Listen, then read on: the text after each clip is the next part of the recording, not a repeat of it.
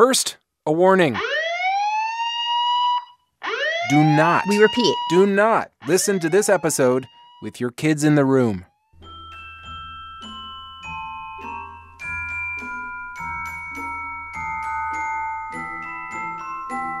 Where would Santa start? Northern, up in Russia or Europe. No, a little bit more on the North Pole. Hey, Corey. Hey, Anya. Do you ever lie to your kids? Yeah, we're going to go there, huh? Mm-hmm. All right. So my story starts on Christmas Eve, and my wife and I are sitting on our bed with our two sons, who were 8 and 5 at the time. And we're doing what lots of families do on Christmas Eve. We're watching a little cartoon Santa in his sleigh on NORAD's online Santa tracker. He's pretty close to us. Yeah, we're right here. He's going super fast. Aw. Yeah, that's my 5-year-old Rowan, who is all in on Santa. Earlier that evening, he set out cookies. He also put out a big bowl of water for the reindeer. Sometimes I put smushed up strawberries in it. He even insisted that we call the folks at NORAD. I didn't know you could do that. I didn't know you could do that either. Church Santa Operations Center.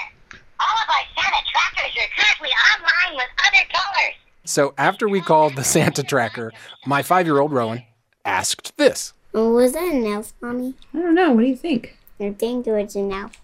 It sounded like an elf. But you don't know what an elf sounds like. Oh. Yeah, that is my 8-year-old, Eamon. And as you can tell, he is dangerously close to outgrowing the magic of Christmas. The first warning I got came a couple days earlier. He and I were just stretched out on the floor after dinner, and out of nowhere, he drops the biggest truth bomb on me. Uh-oh. What says, happened? He says, "Oh, Dad, you know what I love about you?" I said, "No, what?" "You never lie to me." Sticking in the knife. And for a moment, I was like, oh, wait, where's this going? And then he says, "You never lie to me, except once a year around Christmas." Dun dun. Yeah, and it was like that thing that people do in the movies when their whole world is just turned upside down and they stare up at the sky and they go, "No!"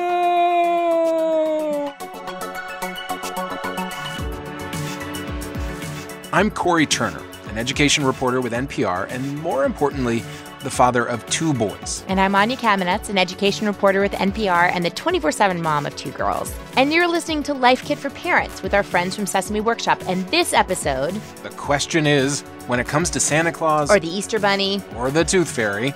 is it bad to lie to our kids to keep the magic alive? So we're going to give you 4 strategies for how to handle that awkward moment when our kids start doubting the world of magic. Luckily, we'll be getting a lot of help from our partner, Sesame Workshop, because every word that comes out of a Muppet's mouth on Sesame Street, Every book about Elmo, Bert, or Big Bird, it's all got to pass muster with Sesame's in-house child development experts. And we're going to meet one of them when we come back.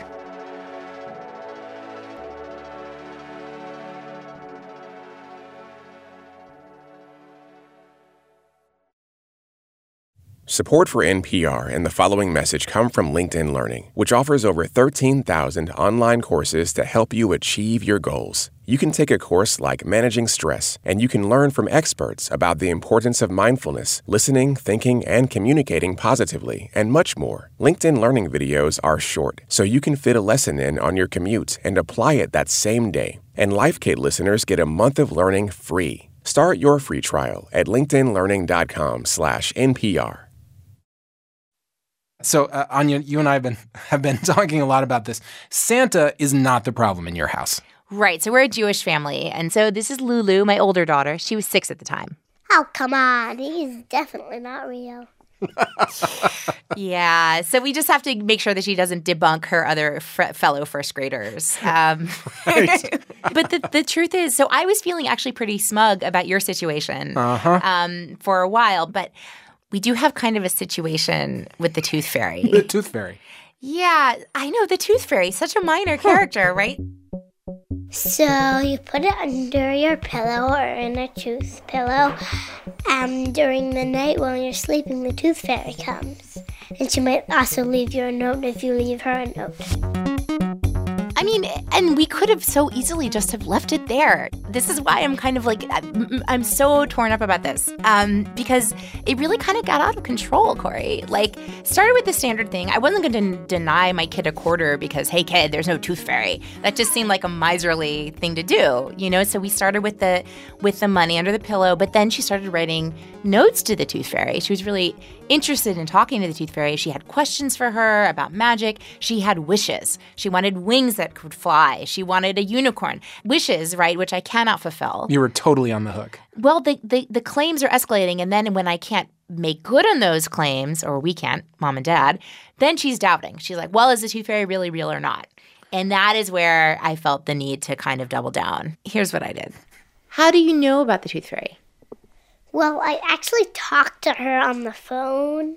Yes, this is the tooth fairy. Is this Lulu?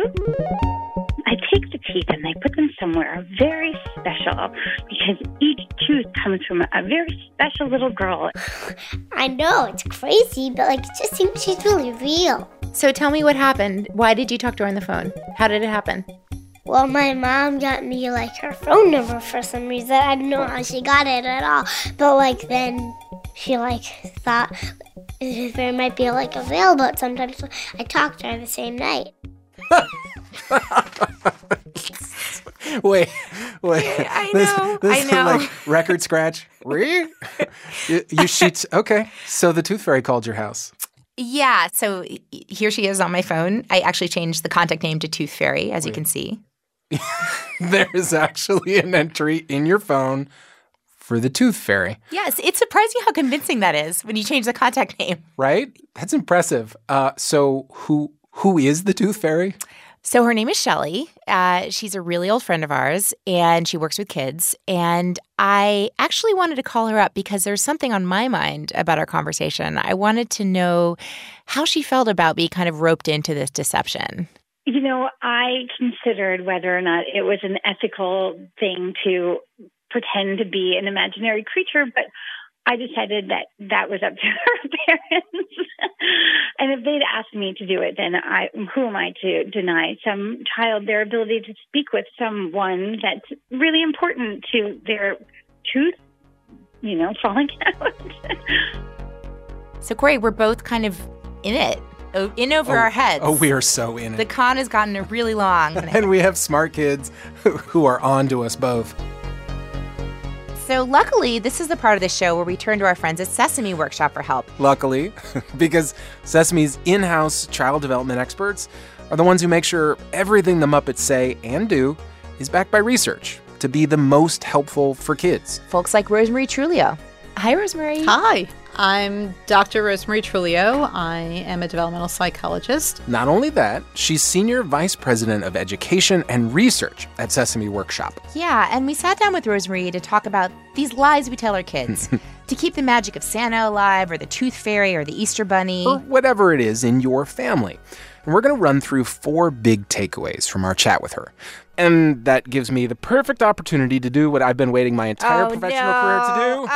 You're going to go there, huh? 4 big takeaways. That was pretty good, right? That was pretty good. So, our first takeaway here about the lies we tell our kids is... You're not lying. You're engaging in their world of make-believe. So Rosemary explained that characters like Santa Claus or the Tooth Fairy, they're actually an important way for us as grown-ups to bond with our kids. Yeah, by letting us enter into their world.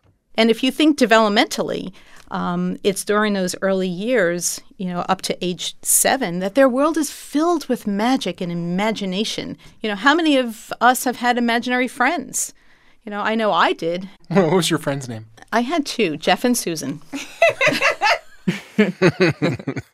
But it's not just imaginary friends we're talking about, obviously. Rosemary says to kids this age, everything is real. So even when you think about our characters, Elmo and Abby and Snuffleupagus and Big Bird, those characters are real to children. They live outside of the TV box.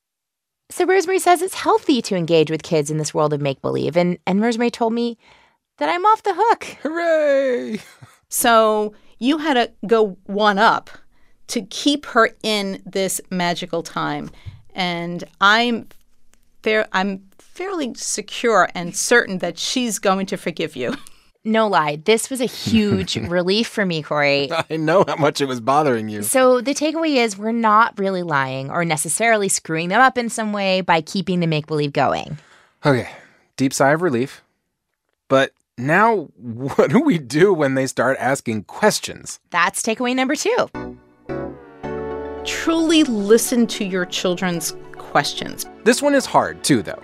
Rosemary says when your kids ask about Santa Claus or the Tooth Fairy or the Easter Bunny, they may not actually be asking what you think they're asking. So beware, she says. You may be about to give them too much information, an answer they don't want and they're not ready for. Pause before you respond and make sure you're really answering the question with the just right amount of information that they can handle at the moment.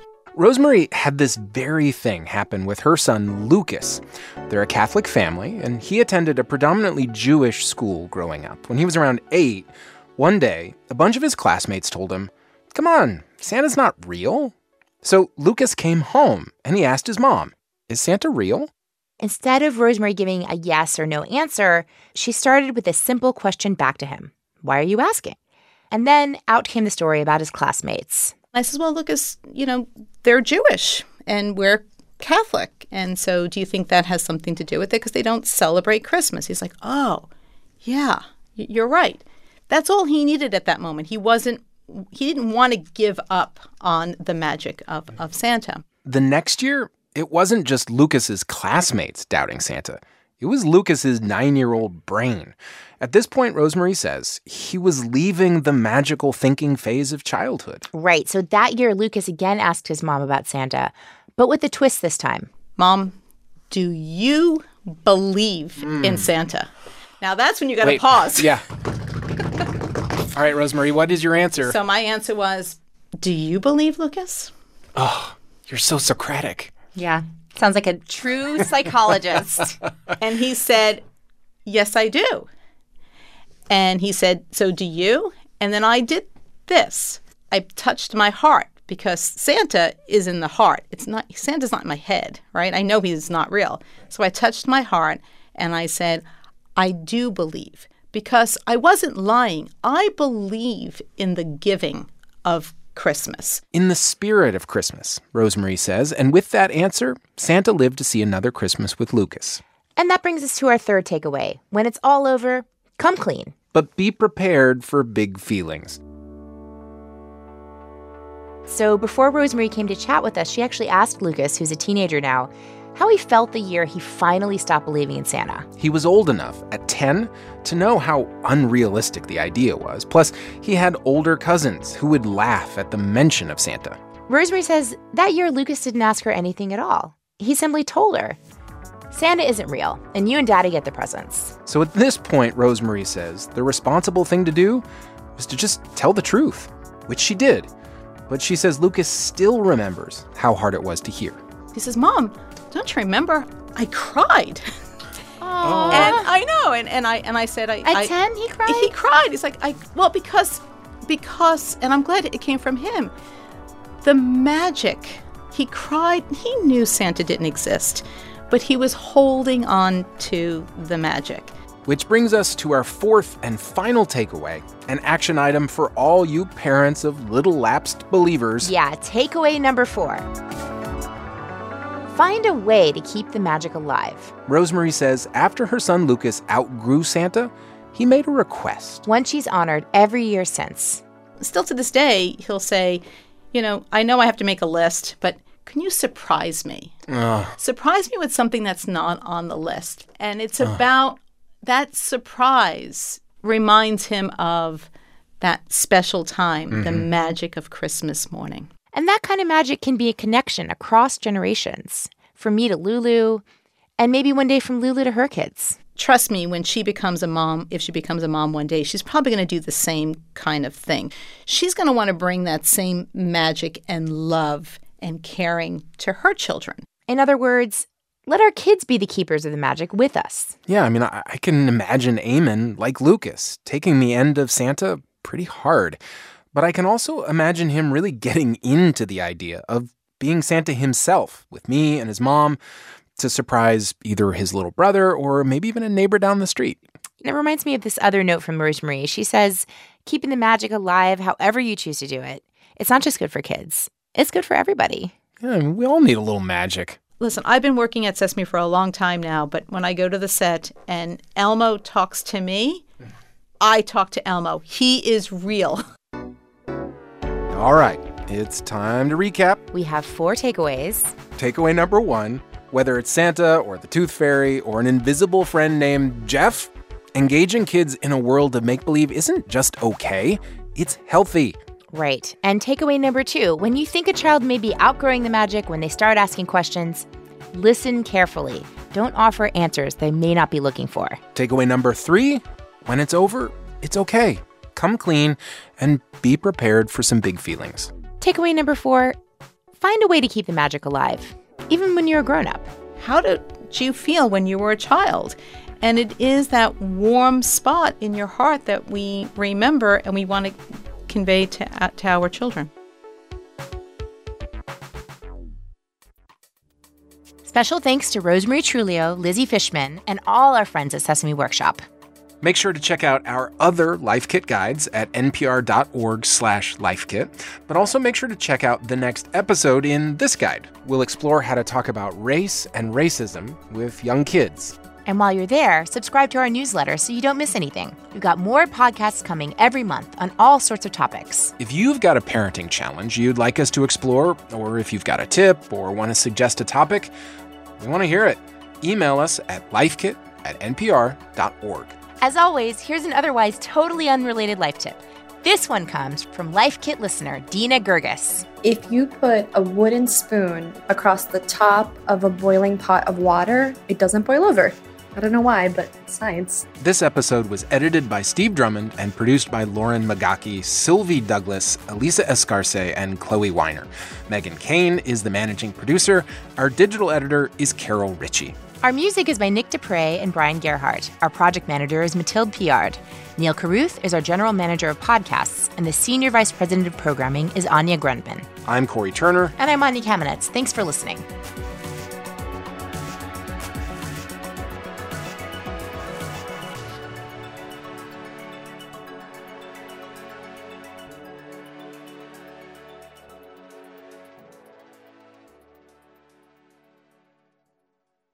Spiders and false eyelashes, an elevator to space, and a karate cockroach? What in the wow? I'm Mindy Thomas, co-host of NPR's Wow in the World podcast. And if you've got a curious kid in your life, check it out. Laugh and learn together. Find Wow in the World on Apple Podcasts or wherever you get your podcasts.